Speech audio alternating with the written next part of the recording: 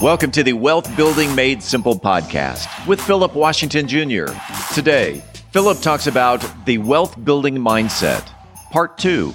Philip Washington Jr. is a registered investment advisor. Information presented is for educational purposes only and does not intend to make an offer or solicitation for the sale or purchase of any specific securities, investments, or investment strategies. Investments involve risk and, unless otherwise stated, are not guaranteed. Be sure to first consult with a qualified financial advisor and/or tax professional before implementing any strategy discussed herein. Past performance is not indicative of future performance. And now, here's Philip. All right, we are back with Wealth Building Made Simple and back to part 2 of the Wealth Building Mindset. Now, this series is going to be less thought and more emotion, which is really what's needed. You'll find out to generate the wealth that you want. And so we're going to talk about like the formula for creation, which is literally like what it says, the formula for creation, like the creation, like the world. But it's also the formula for how we like create. So formula is real simple. It is. So let me first explain like conscious, subconscious, right? You have the subconscious, which think of that as like our programming, right? The software that we run on. And then the conscious is the programmer. And so, whether we understand, believe it, or don't believe it, like our subconscious is running and creating reality, like regardless. Like whether people say, I don't believe in it, doesn't matter. Like it's working. It's like a computer saying, oh yeah, I don't believe that I have a programming. You go, okay, whatever. And so, once you understand that, when I say part of the formula being awareness, it's understanding that, okay, let me not just run on auto programming. Let me wake up to become aware of what's going on. Let me like unlink from the programming for a second, right? Which you can do through, meditation. Think of awareness as another way to think of it as changing the way you vibrate, right? Even science understand that we're just vibrations. Atoms are mostly nothing. We're made up of atoms.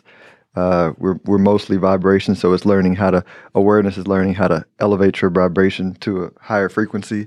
But awareness is the first formula, becoming aware, right? First is being on autopilot. Second is desire. So once you're, there's always a desire in us. For something, but in order to see the desire for what it is, you need to be vibrating, right? So, for example, if you're vibrating in jealousy, in a negative frequency instead of love, right? Then you may feel a desire, and you may think, oh, the desire means I need to take what this person has. If you're vibrating out of jealousy versus if you're vibrating out of love, which is abundance, then you're like, oh, okay, this desire for something is encouraging me to attract it into my life, right? Whatever that might be. If we say a Tesla, right? Out of jealousy, I'm gonna steal somebody's Tesla. Out of love, I'm gonna attract whatever's necessary to get it might be money, it might be somebody give you a Tesla, but and we'll get into how you get it doesn't really matter. But awareness, desire, so awareness plus desire, awareness being, again, vibrating at the right frequency, then desire, and then you mix that with emotion, right? And where does the vibrating at the right awareness, emotion, and this emotion, end, like, don't really worry about that because that's a brain concept, right? Just understand that when you're mixing desire with emotion, the right emotion, love, right? Happiness, joy, peace, which is all the same thing, that creates awareness, right? If you're not vibrating there, then you're unaware, and so they are all linked together, right? You can't think of it in It's like when you watch time travel movies, right? You can't understand it because time is a human concept. You can't really understand human, you can't understand those concepts when you're thinking in vibrations or thinking in feelings, right? That, feeling is a higher form of communication than thought, right? So your thought won't be able to understand that deal. So now that I put the formula out there, so awareness plus desire plus emotion equals creation, right? So let me break it down a little bit more because some people are gonna be like, I don't know what you're talking about, Philip. Let's look at how humans are created, right? You have a man. We create seeds, right? Think of those seeds as thoughts, and then you mix those thoughts with emotion, right? And women embody the creative subconscious of emotion. Is why the y'all know at this point, I'm not trying to be politically correct, but you understand that women feel emotions better than men, right? Naturally, they're more emotionally intelligent, more in tune with their emotions than men, but because they embody that part of the creation process, just like we embody the seed part to create life. So it works there. It works in planning, right? It works in investing, right? If you invest money, you have to take the seed, the money, invest it, right? You have to be optimistic for the future, because if you're pessimistic, you do something crazy like take your money out and throw it in the mattress, or take your money out and put it all in cash. And then you miss evolution of humans as we get better, smarter, better quality of life. We improve all these problems we have. And in the process, those who put up their seed, made money. So you got to mix it with the right emotion, right? If you mix the seed with fear, you're going to be a terrible investor, right? If you mix the seed with love, which is optimism, which is peace, which is joy, it's all the same emotion, all elevated emotion, right? You get wealth. So this is not just mumbo jumbo. This is like how things work. I'll give one more example, then I wrap it up, right? So, so you talk about, for example, business, right? Anybody who is in business understands that you cannot hold negative emotions and be successful in business, right? You have to get the vision for your business, right? Because if you go into business, that means you saw yourself successful. And then you have to hold the right frequency, the right vibration, optimism, love, right, to make the vision fulfilled. And you got to hold that until it happens. A lot of people will go into the business and they'll let negativity and those thoughts, which turn negative, impede their success, right? You got to remember the formula. Awareness, don't go, because by the way, here's how it works.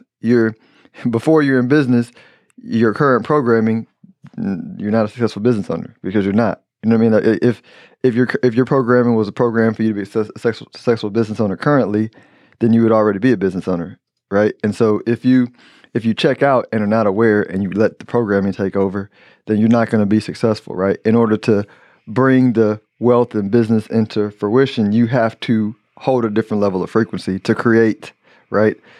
Thought of the business, higher frequency, mix that, create the outcome of you having a successful business, right? And the fallacy is, I gotta, when I say that, people go, but Philip, how am I going to be successful? How are my investments going to work out? How is this going to happen? Like, don't worry about how. That's not how it works. It's like if you ask, if a friend says they're gonna buy you a book, if you ask a friend, you say, hey friend, can you buy me this book? And they say, yeah. And then you turn around and you say, well, how do you plan to buy it? Hey, when are you going to get it to me? Why do you plan to buy me that book? Well, the person will be offended because they're like, well, first of all, you asked me to do it. You know what I mean? And then just trust me, like, I got you. Let it go. And that's how the universe, God, yourself, all the same thing works. So what's most important is the belief, right? The belief that once you get your vibration right, you got the desire, you'll see it clearly, and it's coming. Like it That's why sometimes when you see some people who are not thinking on the right vibration, they might see somebody and go, how did that person do that? And they don't seem that talented, right? Because it's just, A, they're not vibrating right, so they don't see it. Secondarily, like it doesn't require talent if you have the right formula and the right mindset down. So again, those who understand, everybody hears me, all of y'all hear me, right? Now, whether you overthink it and lose the message is up to you. But I referenced the book last time. I'm going to reference it again. Joseph Murphy, The Power of the Subconscious Mind. Listen to the first 30 minutes. I promise if you listen to the first 30 minutes of it, or even 20 minutes, you won't stop reading, right? I've given that free book on, it's a free audio book on Spotify. You can get it on Spotify.